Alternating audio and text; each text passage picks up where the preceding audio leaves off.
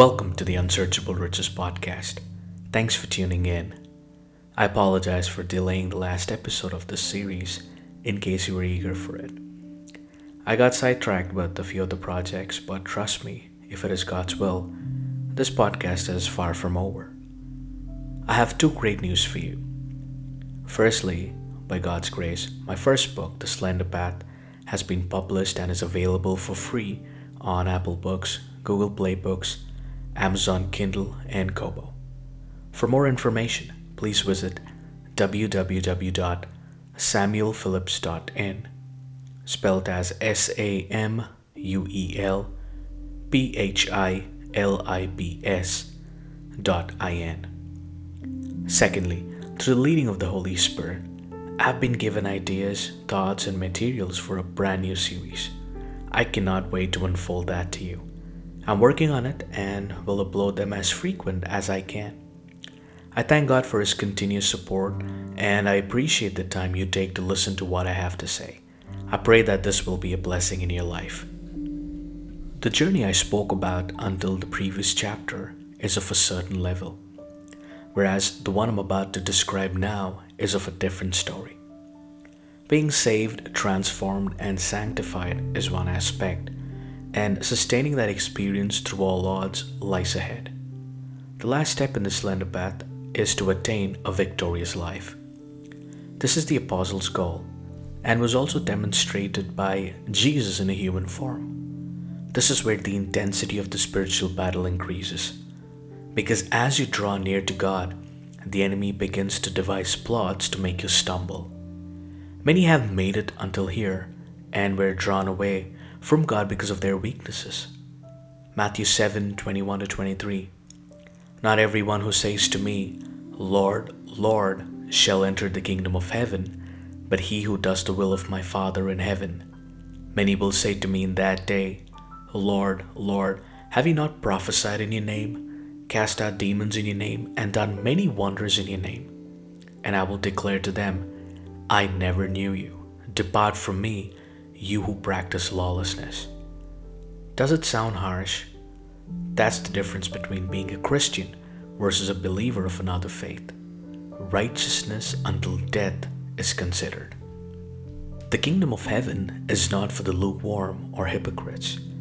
As Jesus said, you cannot serve two masters. You won't be able to commit and assist either one entirely. 1 Kings 18:21. And Elijah came to all the people and said, How long will you falter between two opinions? If the Lord is God, follow him, but if Baal, follow him. The Bible states that it is like playing the harlot, and we wouldn't please God. We separate ourselves from him if we are confined to this world and thus are lost. They put him to shame by living with a namesake spirituality. Being lukewarm is dangerous, and the judgment for it is terrible. Revelation 3:16. So then, because you're lukewarm, and neither cold nor hot, I will vomit you out of my mouth. All face trials and temptations, and it's more dominant for a Christian because of their faith in Jesus. The costs for each of those differ, and that's a different discussion altogether. Being able to overcome all of these and presenting ourselves righteous is what sets a true believer apart.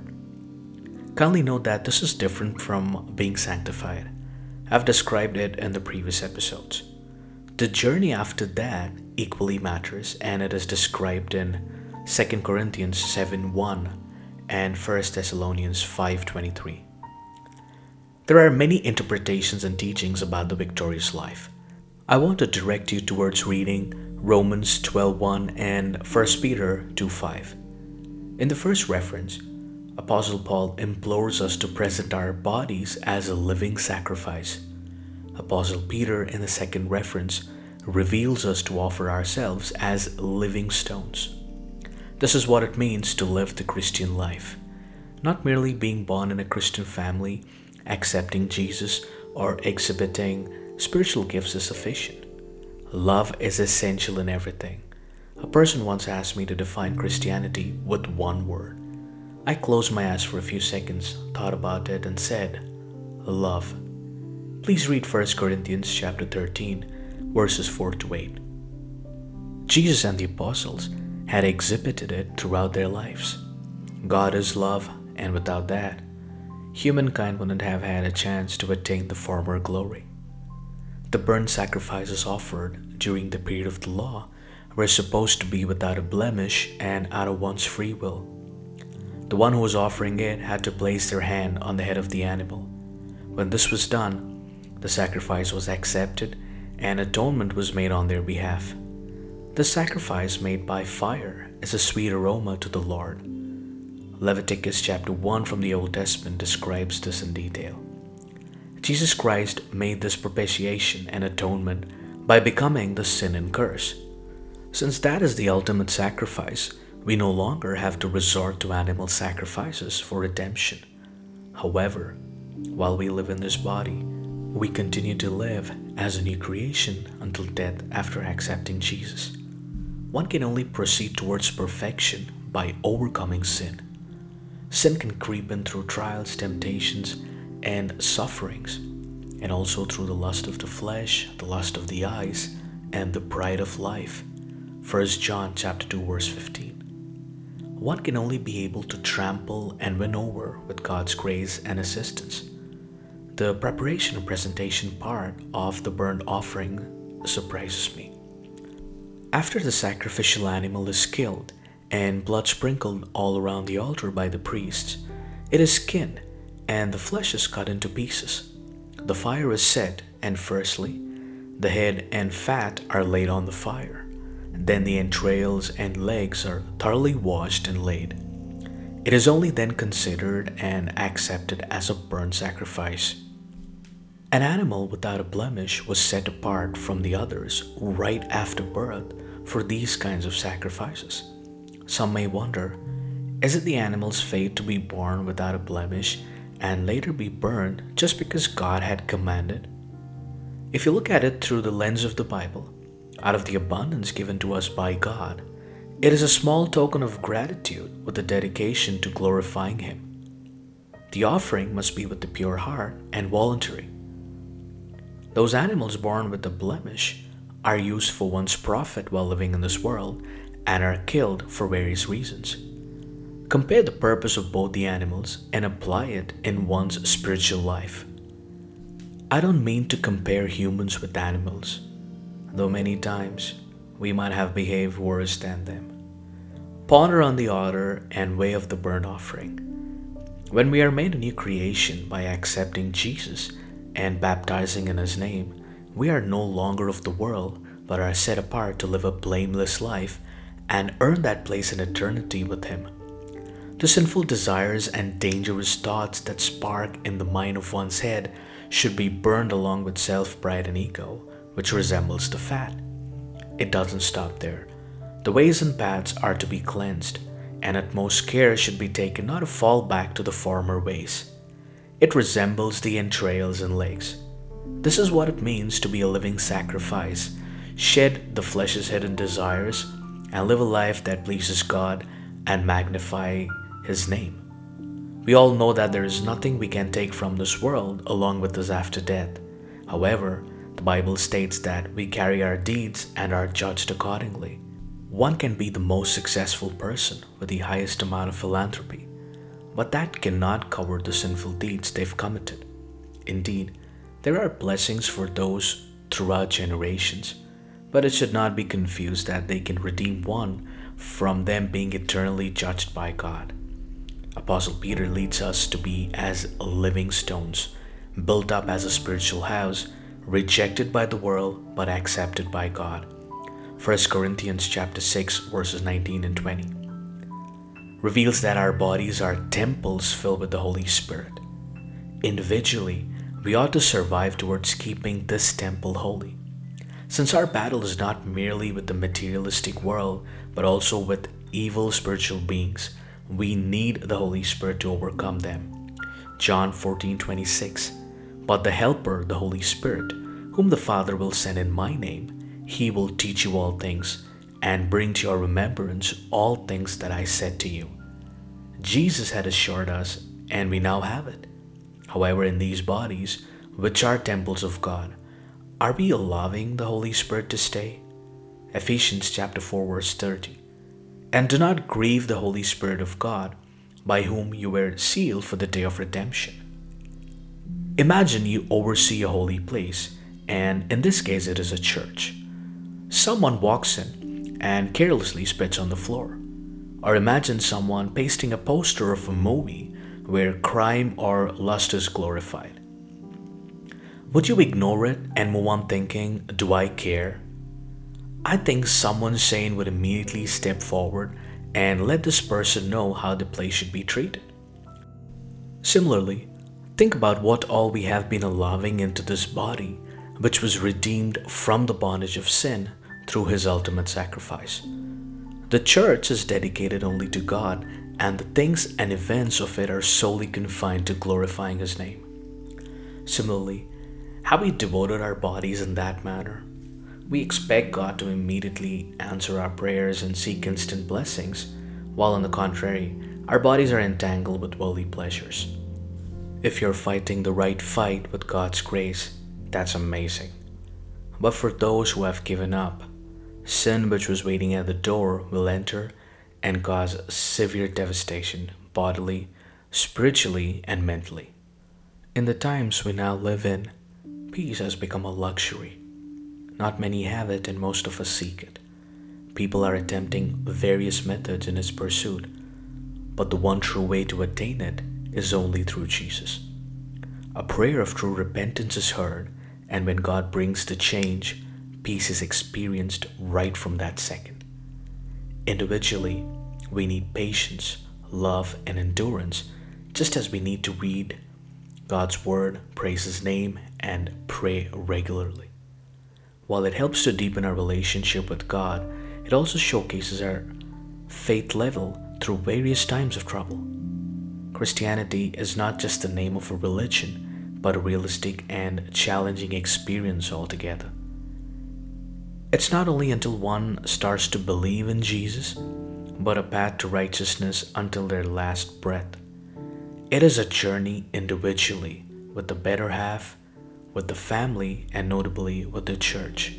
The Bible states that every Christian is a member of the church, similar to every body part that is a member of the body.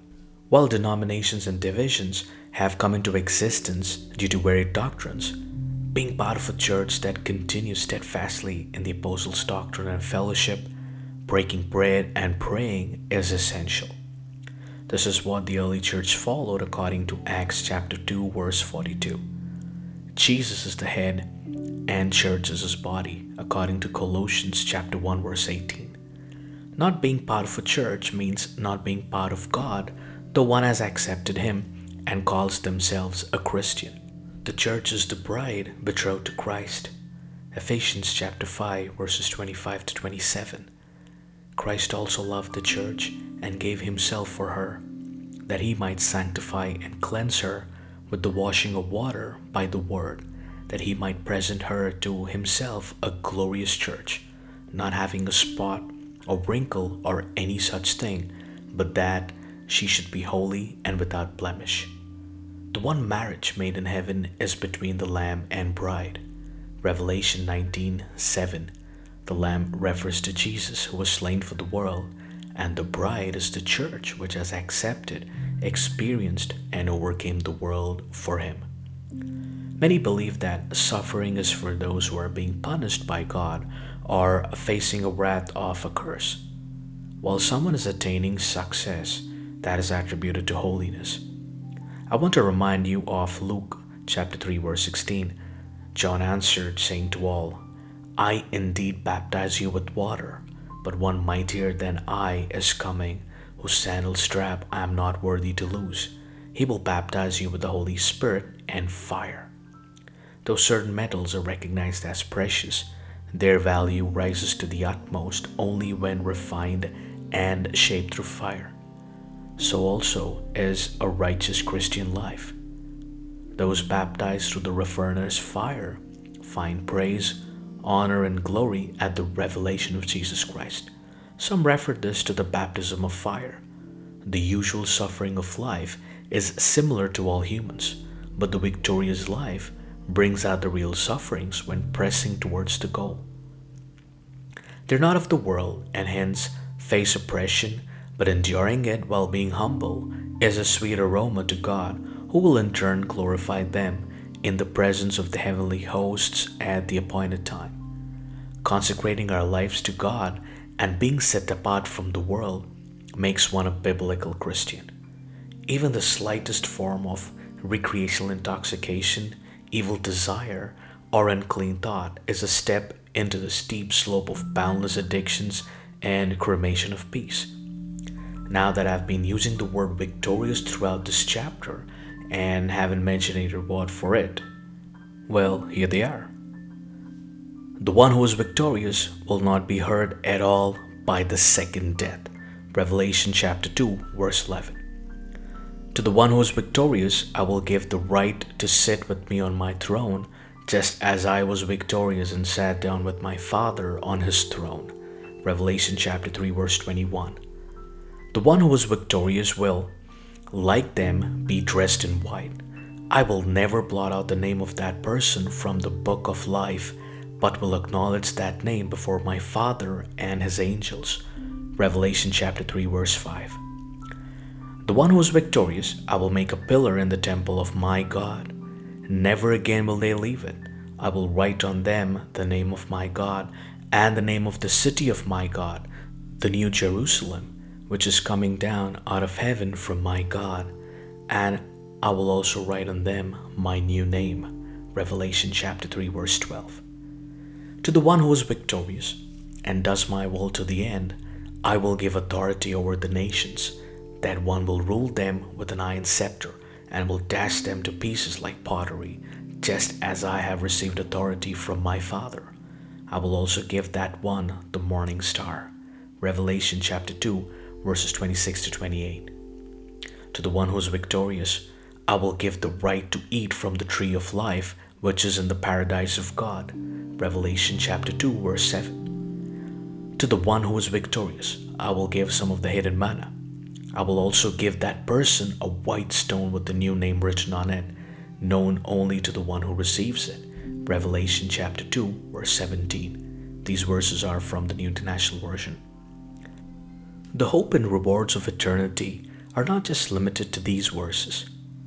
I hope and pray that this will enable you to explore the Word of God and the book of Revelation further. The heavenly riches, books, everlasting crowns, and rewards are the ones we need to earn and labor. As we seek to secure investments and bonds for multiplying wealth on earth, we ought to secure our spirit in the righteousness of Jesus to be with Him in eternity. Jesus said that even the Gentiles are concerned about the future regarding basic needs and earthly possessions. However, we do not have to trade our peace in the pursuit of them. Our God knows that we need them and understands that our lives become terrible without them. While we pray and ask for them, our prime desire and longing for blessings should not just be until death, but unto eternity. Once we vacate this body, the show's over.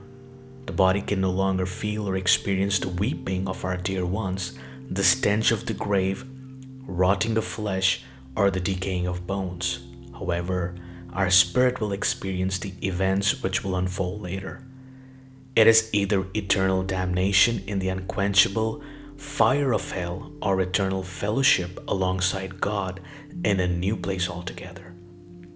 Please note that there is no repentance after leaving this world or a temporary phase for us to depend on somebody else's intercession.